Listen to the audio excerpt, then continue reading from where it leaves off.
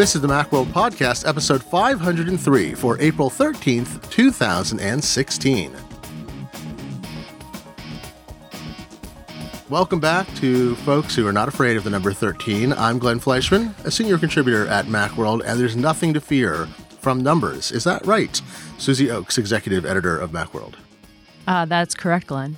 What is it? Triskaidekaphobia.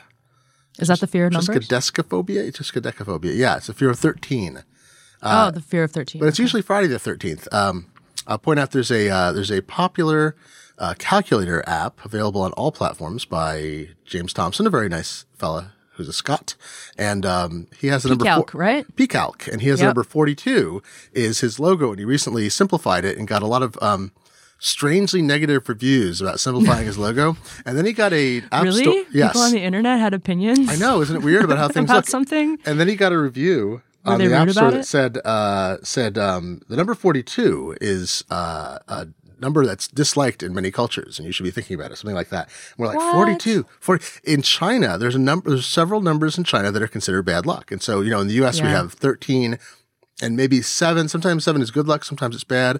There's famously Jennifer 8 Lee, the writer. Her parents named her with a numeral, which is 8. She's such a great writer. She's terrific. And her middle name is 8, the numeral 8, which with is a period good, after it. So every culture has these. And apparently, I didn't know about 42. I knew about other numbers in Chinese culture, and that's one of them. So my uncle bought a house, and the house number was 444, and he was married to a Korean lady, and she was like, "You're going to have to change that." Oh, yeah, 4 is and they terrible. had to get the number. They had to get the house number changed to 446 or something. Otherwise, she was like, "No, I'm not going to live there." I'd heard, 4 is sort of like, isn't it? Generally across Asia, 4 is considered a bad luck number. So 14. But that's rock and roll, man. 42. Number I 4. know. 444. Not like 666. Oh, I said it. I was deep into my 20s, I think, before I finally realized that they were skipping the number 13 in tall buildings. I mean, I'm from a small town, so we didn't have any buildings that got over that tall. 5 stories. But yeah, I finally noticed that my office building, and then I noticed big hotels, and when you're on the plane, the rows on the plane go from 12 to 14, and I was like, really, everyone? They don't still do that, I get do they? that there's a superstition, but it seems weird that we're designing buildings and airplanes around that. Wait, are there still no row 13 on planes? I don't know about this. I'm pretty sure the last, Oh, some airlines have it and some don't, but there's often no row 17 in Lufthansa planes. Which, who knows what that has to do. It's, the unlucky number is 17 in some other countries like Italy and Brazil as opposed to 13. I should name every row after a Beatles song, and then everyone would be happy. Oh, my goodness. Well, this is how we grow. There's actually a tradition that's really cool that's very quiet, which is when they cap a building, when they're building it. A lot of the early people who worked on skyscrapers were, I think they were Swedish, if I'm remembering right. And there are pagan traditions that persisted in Europe long after Christianity. And this isn't just like the burning the tree, the Yule log thing. There's stuff that was deeply hidden. There's some very interesting cultural things around that. And so in America, at least, when skyscrapers are topped, they put a tree on the top. So this is not when it's finished. It's when they finish the top of the skeleton, they put a tree on it's sort of a sign of good luck, but it dates back into ancient times. Just for a little while or forever? Yeah, it's part of a ritual. It's kind of I think it's like when you cross the equator on a Navy boat, there's all kinds of rituals involve rubbing the fattest sailor's stomach and all kinds of hilarious things. It's very interesting. You don't hear about it much, but it's true. And if you'll notice that actually, if you look at... we could do a whole podcast episode on that. Oh, it's strange. And if you look at cranes, there's cranes all over the place, right, for building in most cities. Now, look at the top. You'll often see a tree or something tree-like at the top. That's why. Oh, I thought those were for Christmas. No, it happens. Sometimes it happens around Christmas. They decorate it, but they often put a tree up there as a good luck thing. It's like this won't fall because it's a tall tree. Huh. And there's your mythology lesson for the day, folks. Speaking of mythology, the government likes to believe in certain kinds of myths about encryption. Oh, good segue. Like I had it planned. And like we do apparently every week from now, for the last several months and forever, we have to give you an update on the security situation. Then we'll talk about some other things. We'll talk about hardware this week. We're going to talk about Smile software and text expander pricing. We'll talk about 3D Touch, something Jason Snell wrote for us, and also pencil and handwriting recognition, something that Dan Morin wrote for us. So we have other topics. We're going to lead with security because these are the things that affect us most directly. Hey, so Susie, the FBI still working. They still got their ideas out there, even though they Said we're cool with San Bernardino. I mean, you want tenaciousness to be a quality of your law enforcement, organizations. And the FBI is certainly being very tenacious. They've given up on the San Bernardino phone, as you guys know, but they sent a letter to the court in the Eastern District of New York last week. And if you'll remember, so that was there's a phone that was belonging to a meth dealer. He later pled guilty. So the investigation is more or less over. His case is in the sentencing phase, but they still want to break into. He has an iPhone 5S running iOS 7, and they want to get the data off that just to make sure there's nothing in there that would be useful for them in trying to figure out how to sentence him.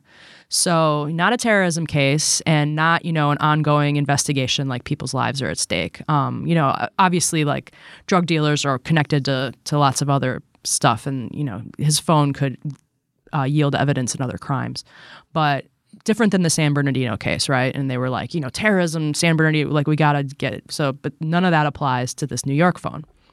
And Judge Ornstein in New York, who's some might call him an activist judge, he had already ruled in Apple's favor and said, like, look, the All Writs Act is not, is inappropriate here, and they're using it too broadly, and that they don't actually need Apple to do this anyway, and Apple doesn't have to help them. The weird thing is that Apple used to do iOS 7 extractions for law enforcement kind of whenever, and that's part of the government's argument in the New York case is like, you used to do this for us, why don't you do it anymore? But Apple's taking a hard stance against All Writs Act warrants, and they're saying, look, like write better legislation, and and they will. Apple's stance hasn't changed. Their lawyers say, like, we'll still do this, but under a few conditions. And the New York case doesn't meet any of those conditions. And one of them is that, you really need us to do this. There's lots of other security firms that'll do this. Whoever helped them with the San Bernardino phone, the New York phone would actually be an easier phone to get into because it's running iOS 7, so it's not encrypted by default. So there's actually ways to extract the data without even knowing the passcode. In the San Bernardino case, they wanted to be able to brute force the passcode because that was the only way to unencrypt the data, and that's not the case here. Yeah. So the government is, confused that Apple used to help with this kind of thing, and now they don't want to. And Apple is saying, like, no, we don't like these All Writs Act warrants. And the first judge sided with them, but now, there's an appeal. So the government sent a letter saying, like, okay, we're still waiting. We still need to get into this phone. The case isn't moot because of, what happened in California. Right. And so, so Apple is going to respond this week. They said they'd have their briefing in on Thursday, and then there might be a couple more rounds. I'm not sure if the hearing has a date yet, but there'll be hearings in the New York case. And so that was another public case. But then the ACLU has been following more cases under seal, and they're trying to, file, they're trying to get these court documents unsealed so the general public like us can see just how widespread the government's use of the All Writs Act really is in these cell phone cases. So they're trying to go through all 50 states and find as many cases as they can where the All Writs Act is being used to compel Apple or Google to unlock smartphones, because the government's saying, we don't do this very much, but these cases are important or special or anything, and the ACLU is like, no, you guys do this all the time. So yeah, hundreds of times if they're doing it. Well, I remember the thing that broke years ago that changed the way in which people thought about cellular networks revealing location information was Sprint had created a kind of self-serve thing for law enforcement in which a full warrant process wasn't required. They could kind of ask for it under the right circumstances, and it wound up being used a vast number of times. And Chris Soghoian, who is now one of the lead people at the ACLU following this privacy stuff, and he was he's terrific. And he had he worked at the FTC for a bit, and he attended a session in which the Sprint thing was discussed at some conference, and it wasn't under non-disclosure. It's just everybody else there was like in the industry. So he wrote about it and disclosed it, and it completely transformed the discussion. And I think the same thing here. We're seeing the All Writs Act, once we realize how it's being used. I want to back up 1 second too, is that, I think I won't speak for you. I know that my opinion, I think a fair number of people share, is that we all want the FBI to be able to use all legal and available tools to solve crimes, and also the police force. We want them to follow legal judicial processes and use things that make sense and fit within the Constitution. And if they have a hack, I'm totally cool with them using a hack to break into a phone. I don't want the phone to be broken for everyone. But if a hack exists and they can use it, if they had done this differently, they could have kept it quiet, used it on some hundreds of phones, and then disclosed to Apple and said, okay, now it's too dangerous. We need to make sure this is repaired. We're losing our opportunity. But they approached it this whole other way of like wanting to have an internal backdoor that's impractical. And now they're being hostile. We have this hack. We're not going to reveal it. So Apple is working like mad to try to engineer from what little bit's been disclosed what they're doing. And I think it's just a totally misguided public policy, because I think the FBI and the Obama administration would have much more support if they said, whenever we have a tool we can use, we're going to use it, but only for a limited time to solve, the stuff we have on hand. And then we're going to disclose as appropriate to protect all Americans and the world population, including people in dictatorships that we're always talking about how we're trying to get them secure solutions for them to be able to keep their thoughts private. There's a lot of inconsistency there. Yeah. So the new phone is in Boston, and that was the one that that the ACLU was able to unseal the court documents. But it didn't. It seemed like the warrant might never have been exercised. Like the court did issue a warrant on February 1st, and the order was good for 2 weeks. But it's unclear if the government ever eggs or exercised something. The warrant or Make not. sure and use those warrants before they go bad, because right. And that's good that they put a date on it. So there's a lot of this whole battle is not going away anytime soon. And now there's a new city where we're going to hear about this other court case. So yeah, we'll keep an eye on it because it does affect everybody. Well, and meanwhile, we have something that was threatened has actually occurred, which was that two senators, Feinstein and Burr, that's Burr, B-U-R-R. You may have heard the name recently in other contexts. Apparently, I don't think a relation. Glenn has fiber internet and he likes Hamilton. I know. These are our new podcast themes. I think there's a lot of room to grow in that podcast space. So Burr and Feinstein introduced this is a Republican and a Democrat, introduced a bill that was, allegedly is going to solve the encryption problem by essentially breaking encryption. This is what Apple wants. Apple wants Congress to come up with like new legislation. But this bill is terrible. Everybody hates it. It's extremely, it's an incompetent The whole bill. internet just laughed and laughed and laughed. Things like someone posted a tweet the other day and said, under this bill, this tweet would be illegal. And what it was like 5 lines of code that produced a result that the person who posted the code would be unable to decrypt. So that's illegal. I mean, this is where you get towards the thought crime end of things. It's a terrible law. I haven't seen anybody anywhere say anything positive about it, including the Obama administration has signaled they will not support this bill either. And it's a draft. Like it's a draft. It leaked. And then the next day they released it as they call it a discussion draft. So they're like, oh, we're just starting the discussion. It's just, it hasn't made it out of committee. It hasn't been voted on. It's not going to become law anytime soon. It's like a first draft, but it's terrible. And a lot of people were like, wow, I know we need a new law, but this just shows that these people are not qualified to like make this law. No. And they defined it as like, it's provide such information or data to such government in an intelligible format. Which intelligible format doesn't make any sense. They define it, but it's like if it's been made unintelligible by some other entity, they have to make it intelligible. I'm like, well, it's a nice end run around, our entire constitutional history and hundreds of years of law and modern technology. But, excuse me, what it is.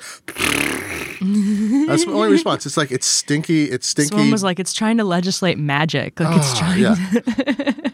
You shall ask. Well, hey, if we're in the Harry Potter universe, you can put tracers on underage magicians to track witches and wizards. And unfortunately, you can't do it. Yeah, there is no golden key. I mean, this is what will eventually, I think, penetrate the consciousness of everyone. And it may take years and years, is that there is always a double-edged sword. And we keep talking about it here, so I don't want to bore listeners. But people know now. I think listeners to this podcast are all, of course, handsome and beautiful, wise, and well-spoken. So you already know. But it's just it's a burr in my side.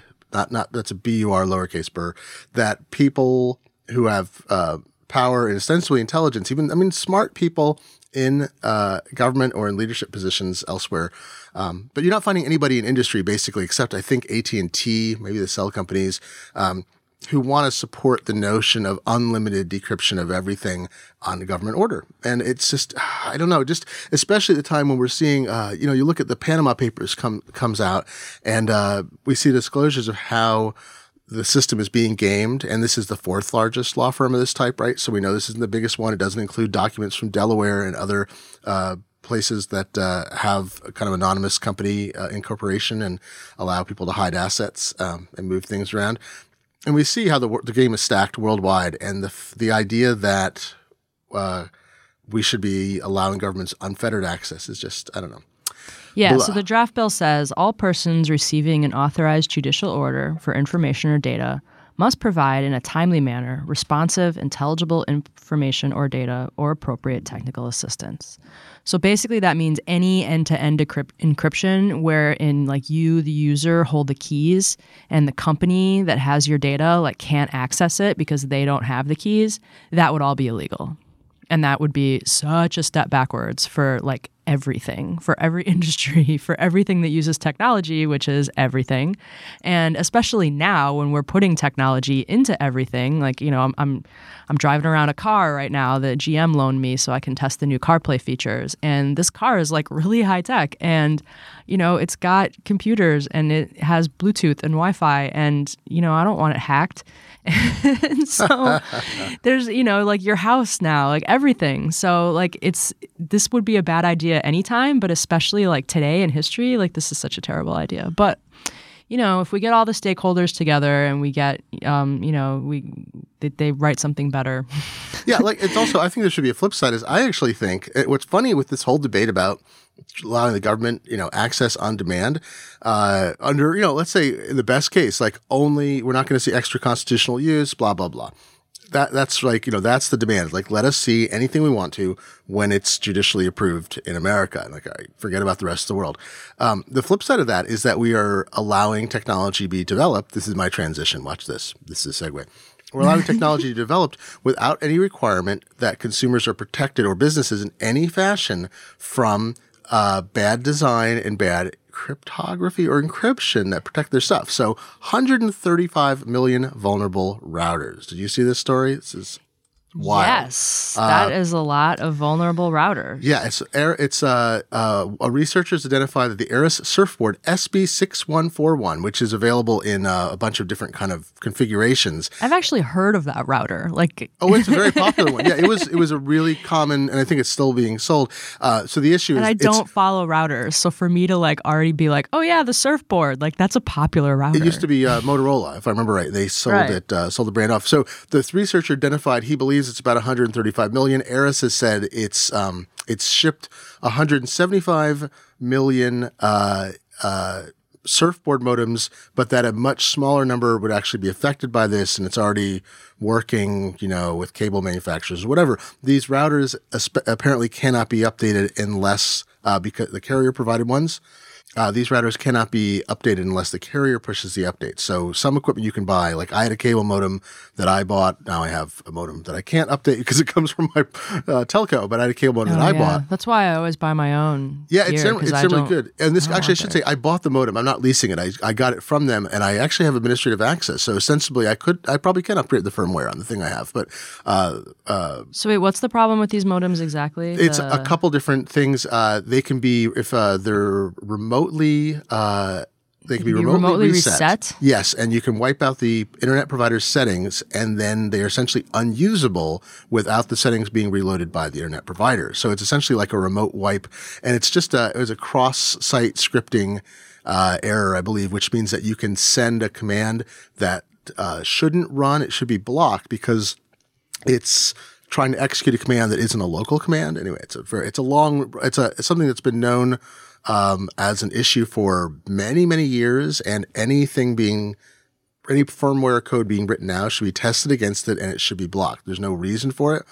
Then it should be straightforward. So you look at this, there is no regulation in America that specifically prohibits or protects against this. The FTC chair, she spoke in, I want to say it was January 2015, gave a keynote at CES talking about this upcoming issue of the Internet of Things. And, cable modems aren't exactly, but they're kind of, I don't think they're counted in the IoT, because the IoT is small devices with discrete purposes.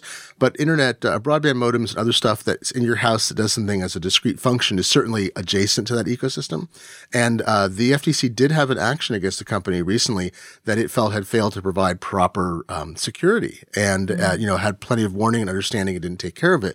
But there's no law, and there's no even industry certification policy that requires testing and certification to show that you're using best practices. So we're kind of, That would be kind of cool. Like the waterproof ratings and stuff, there could be like a security rating. Yeah. And the EFF does that a little bit with some products, but not with everything, right? Yeah. I mean, this came up, I learned about this years ago. I'm not in the hacking community. We have to bring in Rich Siegel or Jonathan Zdarsky, get him back to talk about it. But, there's this thing, pen testing or penetration testing. And that's a sort of a large term. But one of the subcategories is called fuzzing. And I learned about this when some researchers found some significant flaws in Apple's Wi-Fi software, where if you had local access, like you were within range, even with a long-range broadcasting antenna of someone's Wi-Fi, you could send malformed packets that, even though you weren't connected to the network, would cause it to crash or give remote access or whatever. With fuzzing, there's software out there that sends an enormous amount of crap, basically. It tries all sorts of stuff to see what breaks software. And so you send a bunch of different kinds of common stuff over URLs. You send garbage. You send a massive amount of information at once to see if it overflows buffers or it can't keep up. You outstrip the processor. These are well-known techniques. You can hire companies to do it. You can get free software that does it, that's constantly developed.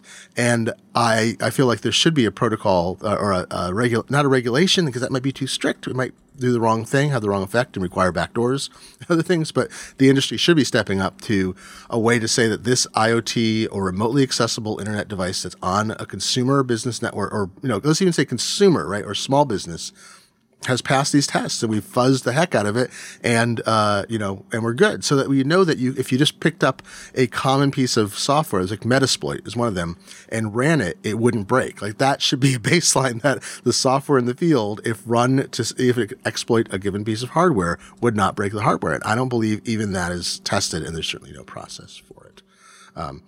So what it'll mean is that somebody malicious could go out there and just brick millions of routers for people. That would be mean. Yeah.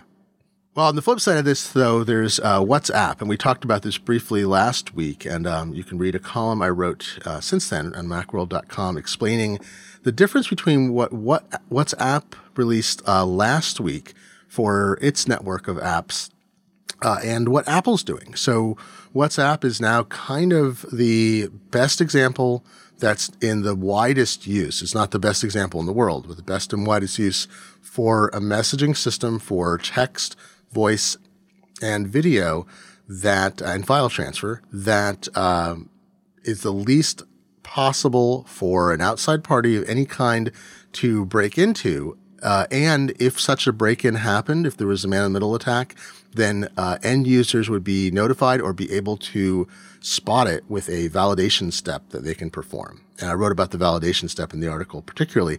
And this is a place that Apple, with all the changes they're making, this is a time for them to step up, right? They want to create more impregnable security that's more reliable, and they could take some lessons from Facebook's WhatsApp division. Yeah, and what they have now is pretty good, but you don't get that extra, you can't verify. Yeah, I mean, you don't know that the other party is who they say they are, except by believing that Apple's system could never be compromised. And the other part, though, is this forward secrecy thing is a big deal. It's like if someone, let's say the NSA is out there recording 100% of all iMessages on every network it's tapping, and then a year from now they figure out a way to crack the old keys, they could decrypt all of that back stuff. With forward security, especially if it's done correctly with perfect forward security, but in forward security in general, the keys are destroyed. So typically there's the same cost to break into any message session as opposed to breaking into all previous message sessions. It doesn't do you any good to break one key. You have to break one key per session, and there usually aren't generic attacks that allow that sort of behavior. So WhatsApp uses a variation on that's not perfect, but it's pretty good. And each message back and forth has a unique key. There's a message key. So it's about as secure, or about as a good an implementation of that as possible. So that sounds great. It's pretty cool. I like the interface too. I was just messing around with it, and it's like they have this thing. If you're next to somebody and you start a message, you can both bring up a QR code, and whether you're using iOS or Android or whatever mobile app or mobile platform, and one person scans the other's QR code in the app, and it confirms that the fingerprint of the two public keys that are being used is accurate. Or if you're remote, you could call and talk to someone by phone, because here's the thing. Phil Zimmerman told me this years ago. He's the inventor of PGP. He had this thing called Z-Phone a number of years ago, and he said Z-Phone had the same thing, the out-of-band element to confirm that no one's listening in, that you both have each other's public key, and there's not someone in the middle, standing between you who's handing off data back and forth. If you speak numbers aloud, there's no way to, my voice. You're not going to suddenly hear someone else, oh, yeah, hi, Susie, the number is 5732. You're going to go, oh, wait, Glenn, was that you? Yeah, that's me. The number is 73. And it can't be done live either. There's no way to predict when someone's going to start talking and insert it into the conversation. So actually, even on an unsecure phone line, being able to read a series of numbers to another person is considered a relatively effective way to validate something. I mean, if you don't know the person's voice, but you have to have a conversation first, you have to make sure that you're talking to the person you think you are too. So there's all those things. But I like that validation step. Yeah, that's cool. Yeah.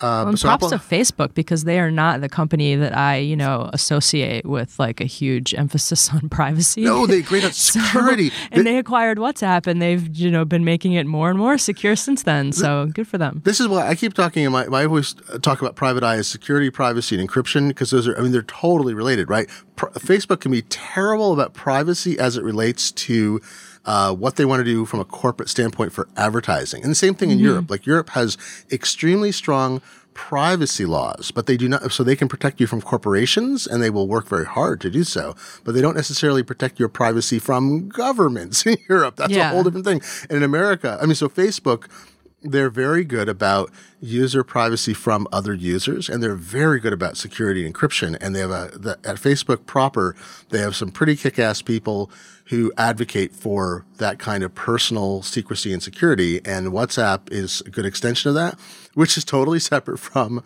hey, let's show you ads about crud that you don't want because we want to sell stuff. I guess cool. It's just kind of an end user perception sort of thing. Yeah, absolutely. I think they get lumped together, and it's, like Apple is really good about a bunch of, Apple, because of how they position themselves, tends to be good about privacy and some security, but their encryption is a little weak. I keep reading stuff and talking to researchers. They need to step up what they're doing there. They need to upgrade a lot of stuff that's going on, and this should be the impetus to do it.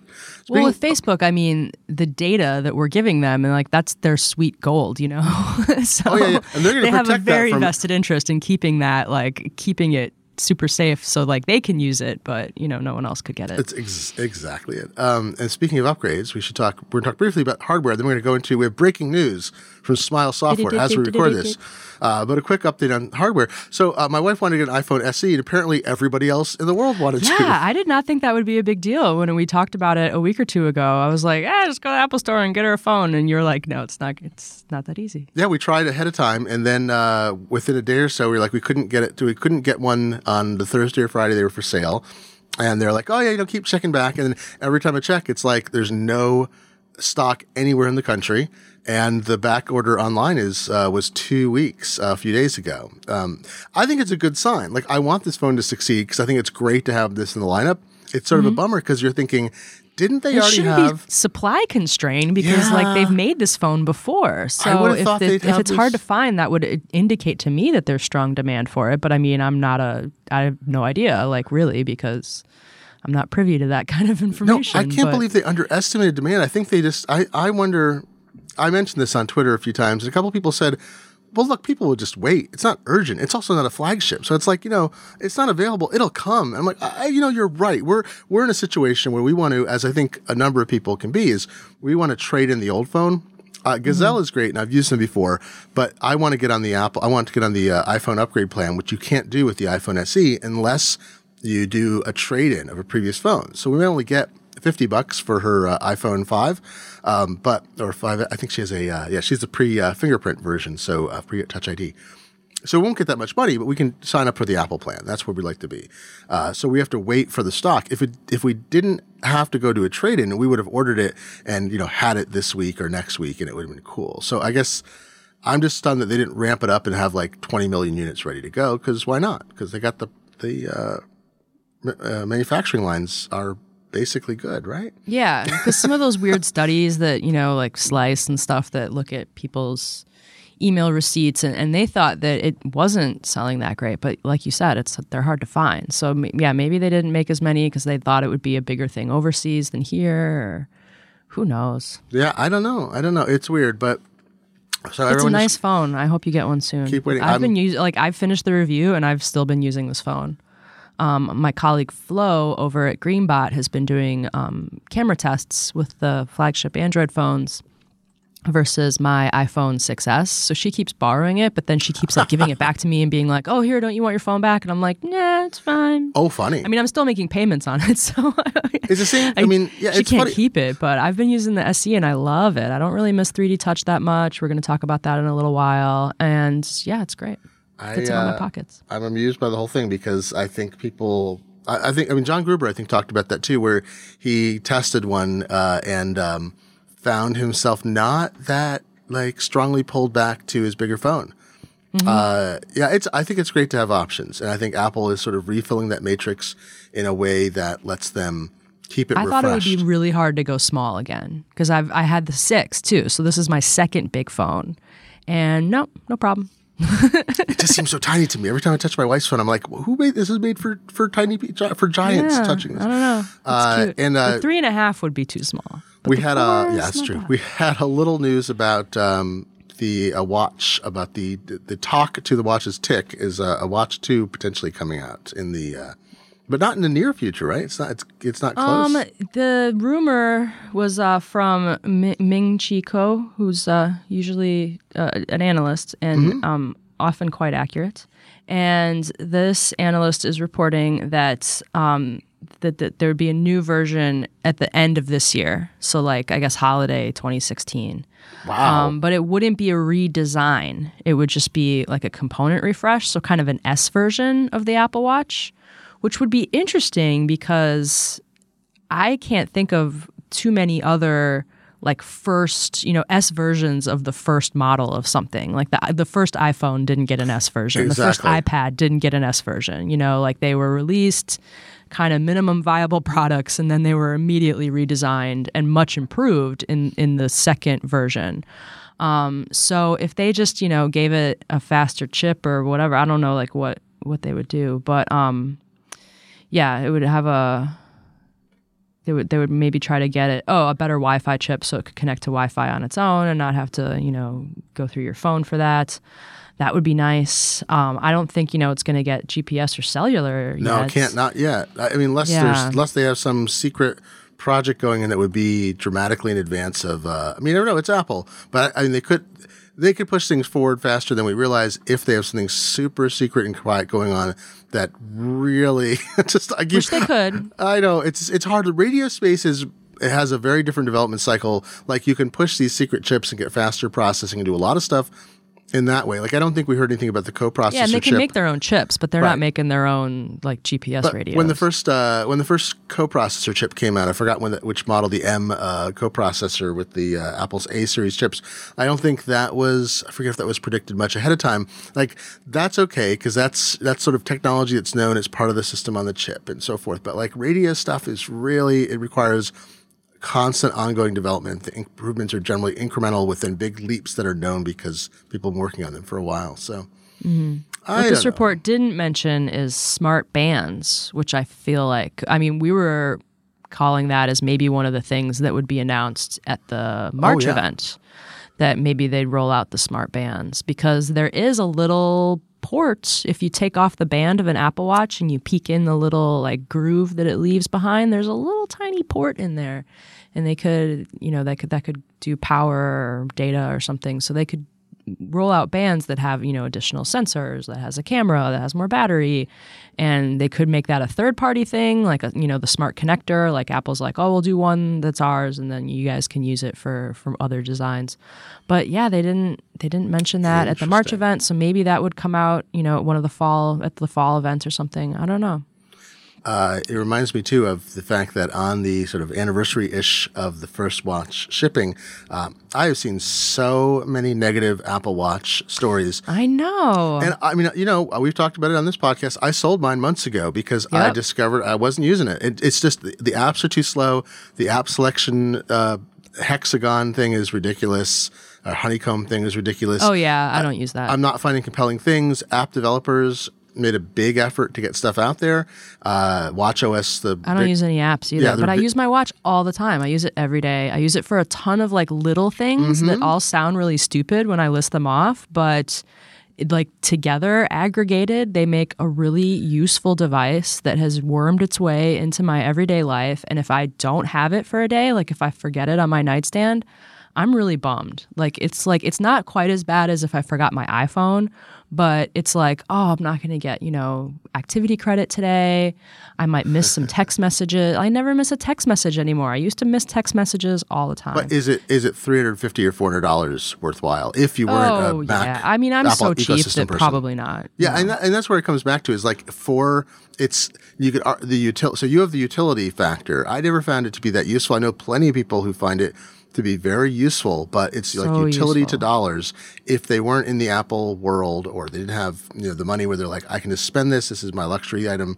Actually, it's funny. You should read Marco Arman's piece about it actually sucked him into the analog watch world. It's like a gateway. Yeah. It's like this Apple gateway Watch drug, right? It's all these geeks like me who hadn't. What else can you show me? We hadn't watched. I haven't worn a watch really for much of the last 20 years, right? And so a lot of people got in the habit of wearing a watch. They're like, I could have something on my wrist. That's an interesting idea. What else? Yeah, exactly. What else could you show me?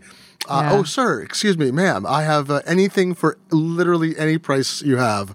I have a thing for you. I mean, I don't know. Like, there's a lot of things that people spend money on that I would never spend money on. So maybe this would be like a thing that I would spend money on. One of the things, it's hard to imagine how you're going to use it. Like, if you're just like thinking about it and you look at, you look at Apple.com or you go try one on or whatever, it's hard to be like, oh yeah, I'm going to get $300 worth, out of being able to not miss text messages and set timers for my wrist and change the track of the fast forward my podcast while I'm driving without having to like get my phone out and unlock it and things like that. Directions while walking are fun. I mean, there's lots of, it doesn't add up to the dollar unless you don't care what the dollars cost. But I mean, like, I don't play video games and I don't really go to bars anymore. Like there's so many like trade-offs and I think that for me, I probably did get the money's worth out of it. Like I didn't have to pay for it. I was able to,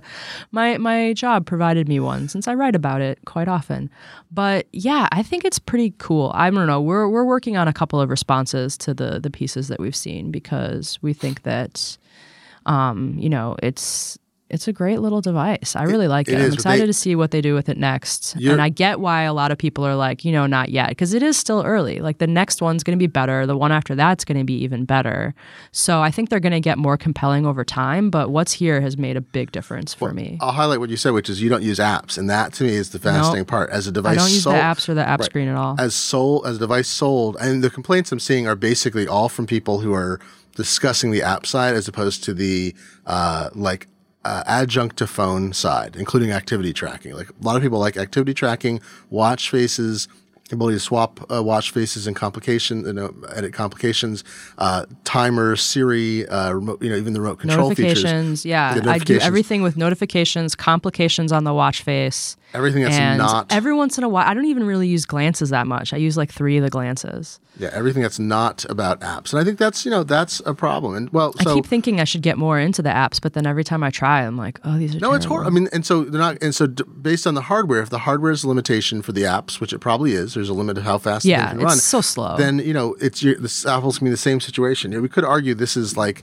the first 3 generations of Apple TV. The watch is a hobby. They didn't pitch it that way, but it really is more like a thing you get if you're really tied into the system and you want to try it, or you it scratches a particular itch, but it doesn't feel like the mass market item that an iPhone developed into. So we have to see what the next one is like. Yeah, it's definitely it's an enhancer. It enhances your iPhone experience. If you have like Adjunct. Apple Music, like suddenly it's on everywhere. It's on your TV. It's in your car. It's on your wrist. Like so, things like that. Like if you're really into the Apple ecosystem, it can enhance that experience that you're already like pretty invested in. I just find it disappointing, right? So Definitely. and that's the thing. I feel a lot of the tone is I'm reading essays from people who still. So some people are like I forgot Well, to they put it on. wanted it to be like as cool as the iPhone but wearable. And Yeah, it's like, but there are people who like it. right. They don't think it's bad hardware. I mean, I didn't think it was bad hardware. It's great hardware. I thought it was actually enjoyable to wear. I thought a lot of aspects of it were great, but like the updating is bad, and it's like everything about the software side is bad, and it's not going to get better until new hardware, basically. Yeah. Well, speaking of things being bad, getting better, another segue. This is Segue Day. So let's talk about Smile and Text Expander. Breaking news as we record this podcast on Tuesday. News just in over the wire that will affect. Maybe we our should back up a little bit. And Oh yeah, say, we'll talk about the what the situation was first, but there's breaking news that will change what we were going to say. Yeah, so Smile makes Text Expander, which is a macro-ish program that does things like lets you type in a few keystrokes and expands it into a bunch of text, and it can use placeholders and paste the clipboard in where you want it and do system things, run AppleScript on a Mac.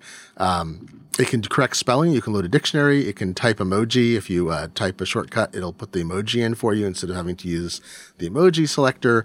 It's a very, very useful, neat thing, and has the tradition that goes back to WordPerfect or before. Like macro programs, I think, go back to the 1950s, basically, when people were trying to save having to type long commands with short ones. And things you type over and over and over again. They'll type them for you. It's pretty huge. So you and I both wrote about this. I think it was like with 3 articles. Like you wrote the news. I wrote where does this fit as a... So Text Expander was a standalone product sold for many years with, regular flat price and some licensing for larger organizations and reasonable upgrade fees every year or two. They'd have an upgrade. I just upgraded to version 5 like a week before this whole thing happened. And it was, I think I'd bought it for like $45 or something. And then the upgrade was $20. Yeah, so very that's right. reasonable, but not like, a $2 like clipboard app or whatever, like not, a cheapy little Mac App Store app. Like you're still paying like what I thought was like a pretty good software price, but not, it's not like a $400 like enterprise level app either. It was, right in the middle. Yeah, and Smile is a really great small software company that's been around for a long time. They used to make disk labeling software. They still have a PDF pen, which I use very regularly. The iOS version is great. It's one of those apps that lets you scan and do OCR and edit PDFs in iOS, and their Mac version is also terrific. So really always like their products. And Text Expander was more expensive than competitors, but they sell themselves on completeness and thoroughness and it was regular just the updates. gold standard. Like it has so many cool, it still does. It has so many cool bells and whistles and then they add that the go feature beyond like kind of power user things. But if you're only really using it to like, expand your email address and your like street address, then pricey. like you can get a $5 utility that'll do that. But this was the Cadillac of text, expanding utilities. It'd be hard to get someone to buy it outright unless they really understood the utility. But if you already owned it, the upgrade cycle was perfectly fine. So I didn't mind spending $20. They kept making it better. It's really great. Yeah, and the last version, Text Expander 5, added cloud-based syncing. So before, I think you could only do it with Dropbox. They were using Dropbox's API or something, and then they expanded it so you could use iCloud and Dropbox and other services without having to. It gave people much more flexibility. So it's great, right? So I don't know. Do you want to talk about their introduction of a subscription plan? I'll hand off to you on that. They're kind of doing the Adobe Creative Cloud thing where instead of doing, big version upgrades and saying like Text Expander 5, now Text Expander 6, like, and doing big chunked versions, that they're just going to do, it's going to be a subscription.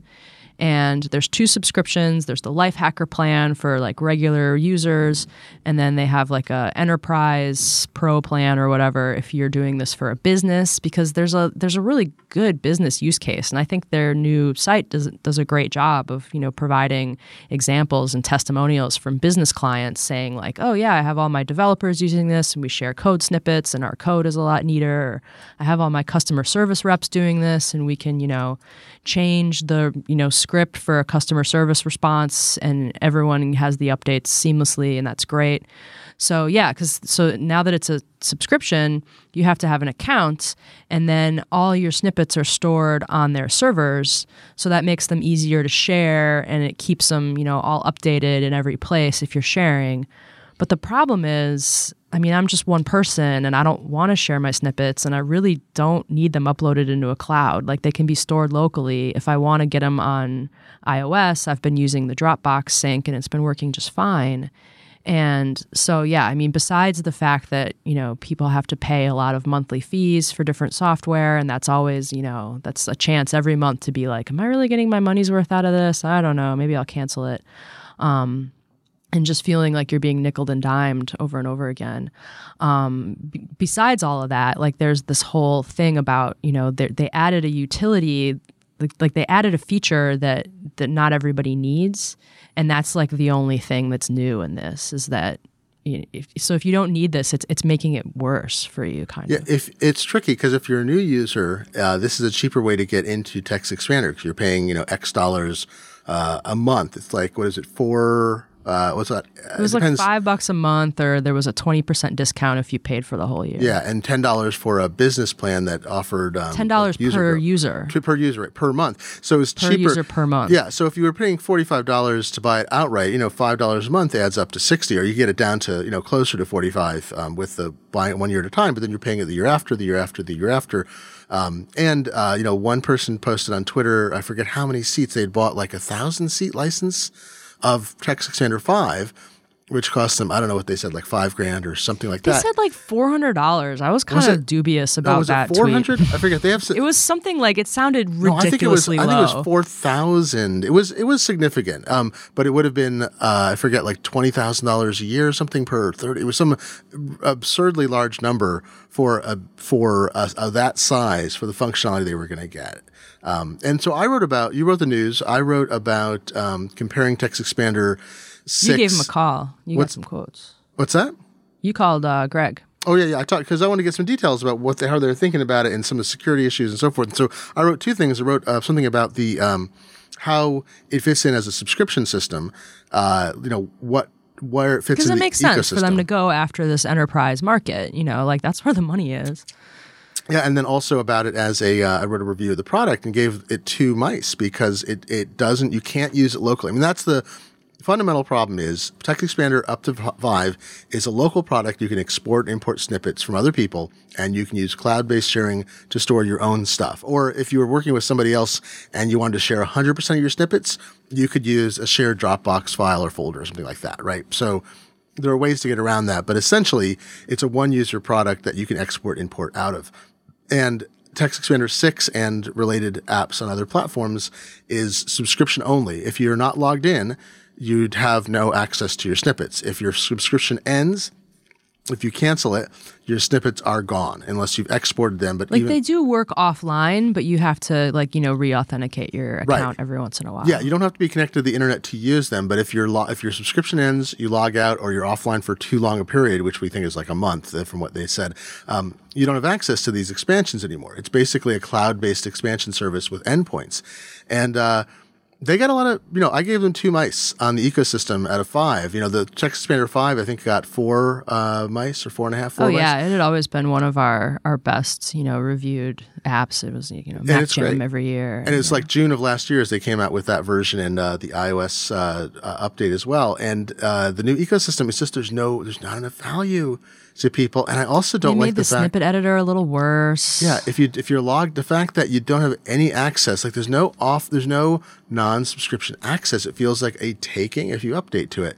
All the sharing is done in a browser. So like the brand new marquee feature, the sharing that they're super proud of, it's not even in the app. You have to go to a browser to use it. Yes. So TextExpander is now kind of a web app. Which is what I think it is. It really is a web app with endpoints. It's a cloud-based app with it's a cloud server app with endpoints that include a web app, which is where all the control happens. The Windows version that they have a beta right now is headless. You install it and you cannot edit in it. You have to use the web app. If you only have the Windows version, use the web app to edit snippets. which is a weird choice too. So in the Windows apps in beta. So I feel like this felt kind of premature and confusing. So breaking news, like literally while we're recording this, the press release. They got a lot of pushback. People were like, pushback. "Oh, this stinks for regular users. Like, good for you for going after business customers because that's probably a smart move. But as like loyal regular users, we feel like this sucks for us." Yeah, and there's a lot of alternatives too. Is it Type It For Me? And I keep hearing people have mentioned A-Type or A-Text. I think it's called A-Text. We have a review coming that's going to look at other macro-style programs, right? I believe there's a roundup. Yeah, that should be in any minute now. Oh yeah, so we'll have that on look for that at Macworld.com. But so the press release came out, like they basically, I don't think anybody. And they did offer a reduced subscription price for the first year for existing customers. Right. So if you then today they released a press release saying that they're going to make that a lifetime subscription price for for existing customers. So if you're already a TextExpander user with a version 5 you can pay $20 a year instead of what was it, like 45? 40, yeah, 45, I think, right? If you paid on a yearly basis, something like that. Yeah, and, so that's like you're paying the upgrade every year. So like if you had it and you were paying the $20 upgrade, and then they didn't have a new version like necessarily every year, but now it's like assume you're getting an upgrade every year, and you'll pay us $20 a year and have TextExpander. Well, I should say, in their defense, here's the let's I guess finish the press release, and then we'll go back to this. Is there is some stuff in their defense that I think is why it feels underbaked. And they'll also, the thing is, they had taken off TextExpander 5 for Mac and TextExpander 3 for iOS. They had removed from sale when they introduced TextExpander 6 for Mac and 4 for iOS. And that was part of the issue because those are perfectly good, relatively recent versions. And it's like, so they're also putting those back for sale. Now, somewhere in the last week. Oh, I know it's a little, so their lifetime update for any current owners of the previous, so lifetime discount for the Lifehacker plan, which is their individual plan for anybody who owned earlier versions of TextExpander before the new updates. No one's going to buy that week. Then. Right. I know. So, but that's the thing, right? So and then they're putting the older version back up for sale. And that's totally cool because that's what, and again, I think they're going to have TextExpander 5 for Mac and TextExpander 3 custom keyboard for iOS. Yeah, and I think they're going to have trouble because now that people have been exposed to alternatives and are concerned about the future of the ecosystem, people who aren't existing owners are maybe not going to pay $45. So they may have, gutted their market too, which is a shame until they can evolve this new market they're working on. But I think they should have kept,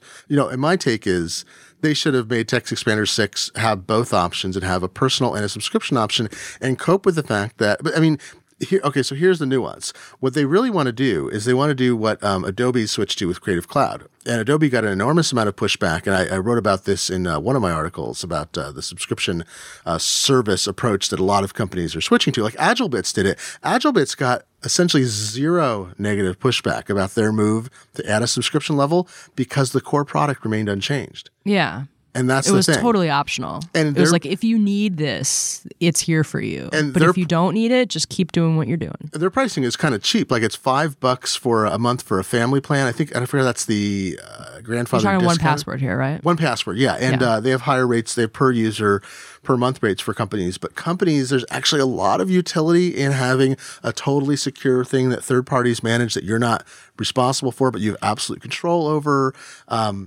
And it's totally optional. You do not have to subscribe to use the newest features of 1Password.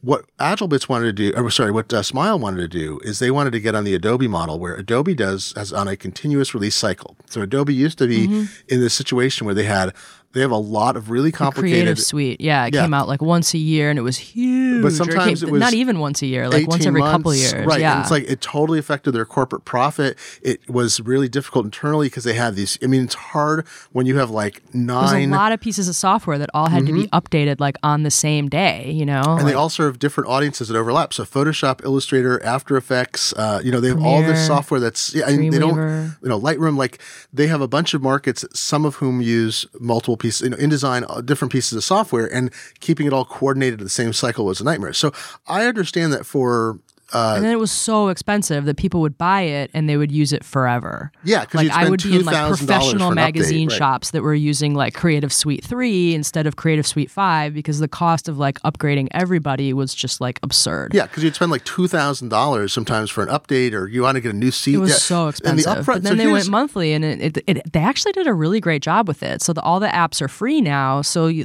get to try everything. They've rolled out a ton of new apps, like mobile first apps, kind of like concept apps. And they've done a really good job with it. They just keep adding value to it constantly. Well, and there's a sunk cost and upfront cost. You get a new employee in, and you're paying $60 a month more for them. You're not buying a $2,500 suite for them up front every time someone joins. Mm-hmm. And it's easier to shift that license, or if you do it month by month because you don't know how long someone's going to be. I was working with someone who needed access to InDesign, so they paid for like 2 months of Creative Cloud. You can do it just for a project. I know, which is awesome. And so then you have out. access to, a multi-$1,000 suite. So, I mean, Adobe, people are still annoyed at Adobe for having done it, but over time they did it right. Yeah, I think it's worked. I think it's smart for them. It's more reliable, but they slipstream like every few weeks. I'll get something like, hey, we've updated this feature, we added this. Oh, constant, yeah.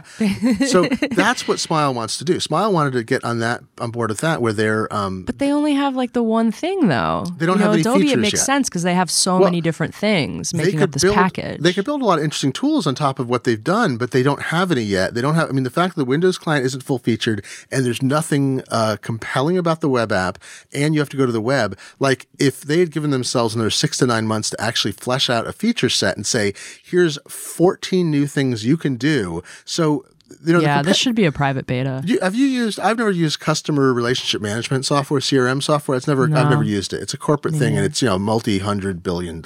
Yeah, it's like $1 trillion Salesforce and stuff. Yeah, Salesforce, and it's a huge thing.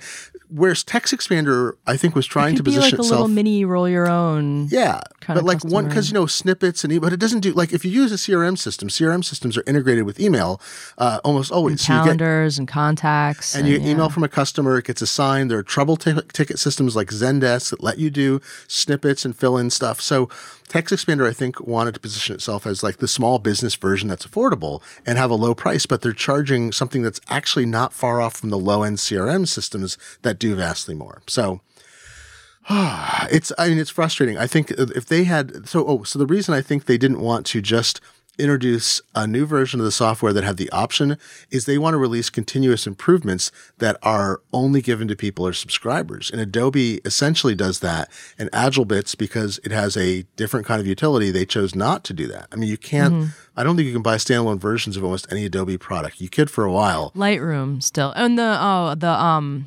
blanking on the name. Elements, Photoshop Elements. Oh yeah. That's for consumers, right? But you can get $10 a month. You get Lightroom and Photoshop. If that's all you need, $10 a month. You can still buy Lightroom on its own, weirdly, but that can't be long. It's just, AgileBits, I think, took the right path for a utility program that has a lot of standalone users, some of whom, and also to let them expand into an enterprise audience where there is no similar passwords, secure document sharing system like they built. There's nothing that's quite like that. That's this cheap and easy to deploy and cross-platform. But at Text Expander, there's a lot of stuff like Text Expander, and they didn't demonstrate the value proposition, and they cut off their most loyal users from an upgrade path unless they want to buy in. So I think they learned a lot, and I hope, but they're still in a point. So now they have two product lines. They have old product, which is totally fine, but who knows if it'll ever get new features, and new product, which is overpriced for the utility it offers, even really with that discount. The lifetime discount is great, but it's, doesn't help new users. If you're in a company, you need to buy another license, you're paying full price. And I don't know. I think it's a half solution. Yeah. I mean, it's nice that they responded to everyone's concerns. And before this had happened, they'd said that the version, the last, standalone version, Text Expander 5 for Mac and Text Expander 3 for iOS, they said that at least on the Mac side, they were going to, keep it working with El Capitan, which, shouldn't be hard because it's been working with El Capitan. And then that they would, they'd, kind of verbally committed to also updating it to work with the next OS. And I mean, I'd been using Text Expander 4 forever, and it had always handled the new OSs just fine. So, but you never know, like what Apple will do. So Apple could, put out the next version OS 10 Weed or something and just totally break Text Expander.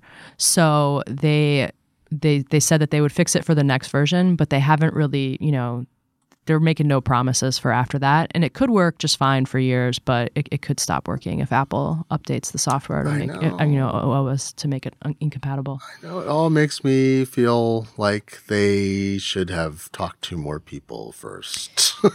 Yeah, well, we're gonna look at some alternatives, and we've got a freelancer on that. But then I'm really interested in this, so I'm probably gonna try them all out. I'm not really so the thing with. I love TextExpander and I rely on it. And if I'm ever at a Mac where I haven't installed it yet, all of a sudden I'm typing all these weird abbreviations and nothing works. And I'm like, I need it back. So it feels really essential for me, but I'm also only scratching the surface of what it can do. I'm not really a power user. I do have a couple snippets where it'll paste in some HTML code and then move the cursor to, where I need it to be to paste in a URL or something. I don't even have it automatically paste in the URL because sometimes it's not on the clipboard. But so I do a couple little things like that, but I'm not using the full power of fill-ins and, images and AppleScript, and I'm not using any of that stuff. So some of these $5 text expansion utilities might be just fine for me. So we're going to try to figure out depending on what kind of user you are, because TextExpander is really great. And I hope that it, succeeds, and I want Smile to stick around and make a ton of money on it and make great software forever. I think I just don't know if I need it anymore. I think the time may have passed it by, to be quite honest, at the price they want to sell it at. They, $45 for what it offers is probably too much for new users. The upgrade fee makes sense, and the subscription fee doesn't make sense, I think, for almost anybody. So you'd have to. I think they're going to find. I think I don't know. I think they may have destroyed the product, unfortunately, because I just don't know if they'll get enough people back now that people know the ecosystem. Also, some of the tools you're discussing will import TextExpander snippet exports. Yeah. So, yes, people are saying I fired up Atex and all my snippets were already there. Yeah. So I really like this.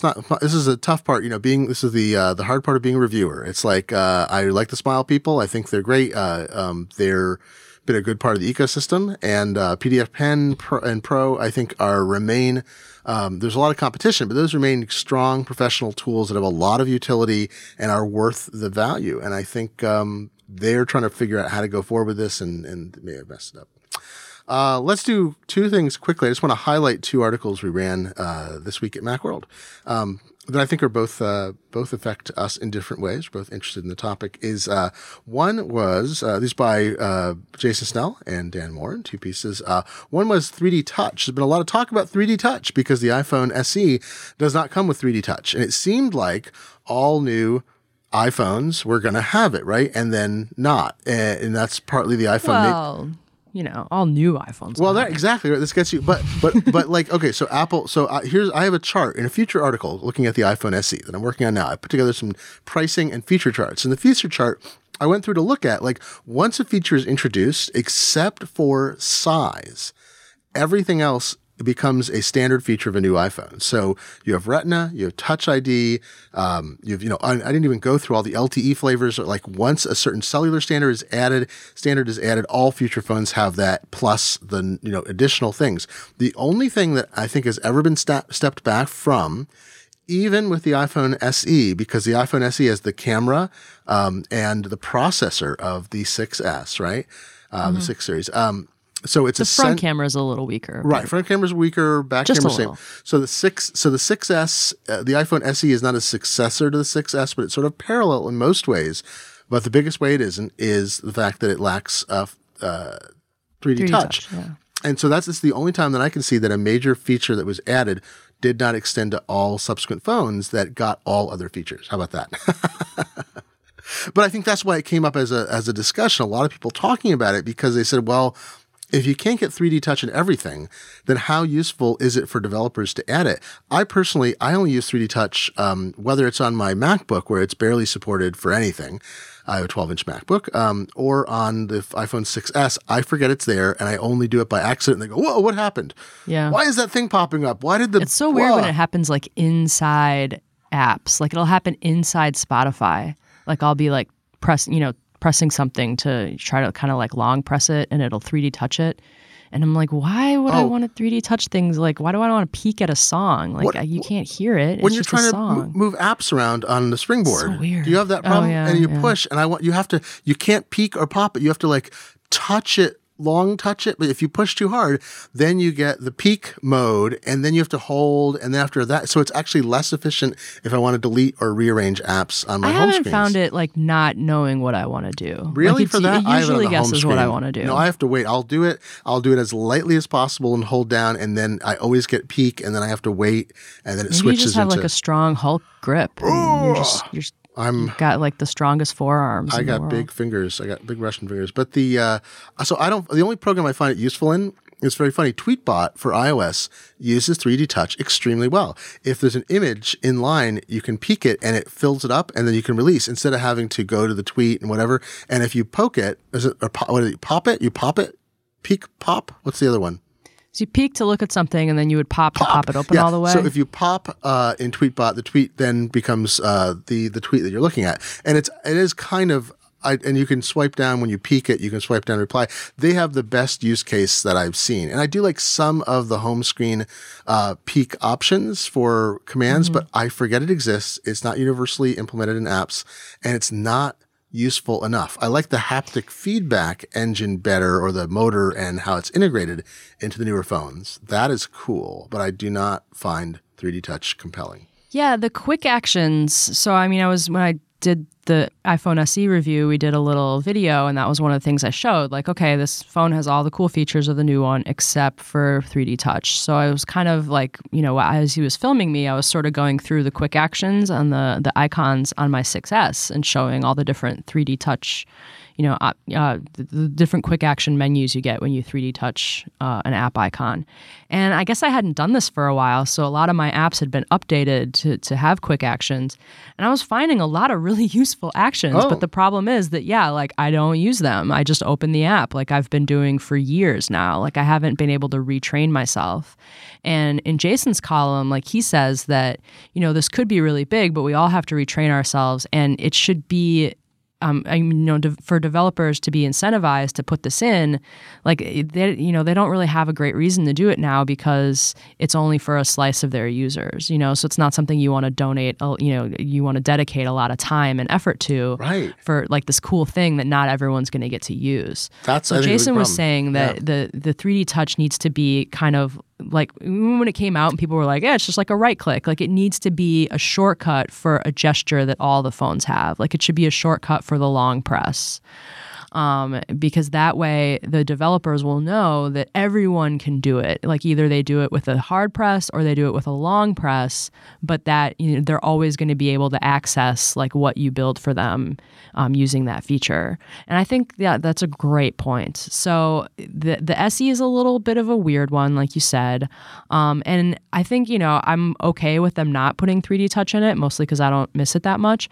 But I mean, just like looking at what I was missing kind of made me like, bummed that I was missing it. And so if I go back to my 6S, I will make an effort to try to use it more because it's kind of nice. Like, if you want to take a selfie, you can 3D touch the camera icon and it'll say take selfie, and you don't have to, open it up, swipe to photo, and then press the front facing camera button. I know I think the problem is, as Jason writes about, as you're talking about, is like there's some really useful stuff, but then there's things that actually take me longer because peek and pop exist. Peek and pop is dumb. I'm not a big fan. And they were so like in love with peek and pop when they rolled this out. They were like, look, you can peek at an email and you don't have to open it. And it's like, yeah, but as soon as you lift your finger off of it, it goes away. So how am I supposed to read that with like my thumb in the middle of it? This is where I want them to do things with haptics, and it's so frustrating, is I have the Moto G at the recommendation of our friend Flo Ion from Greenbot, and I got the Moto G for testing. I really love it. And it has, like a lot of Androids do, it has haptic keyboard feedback.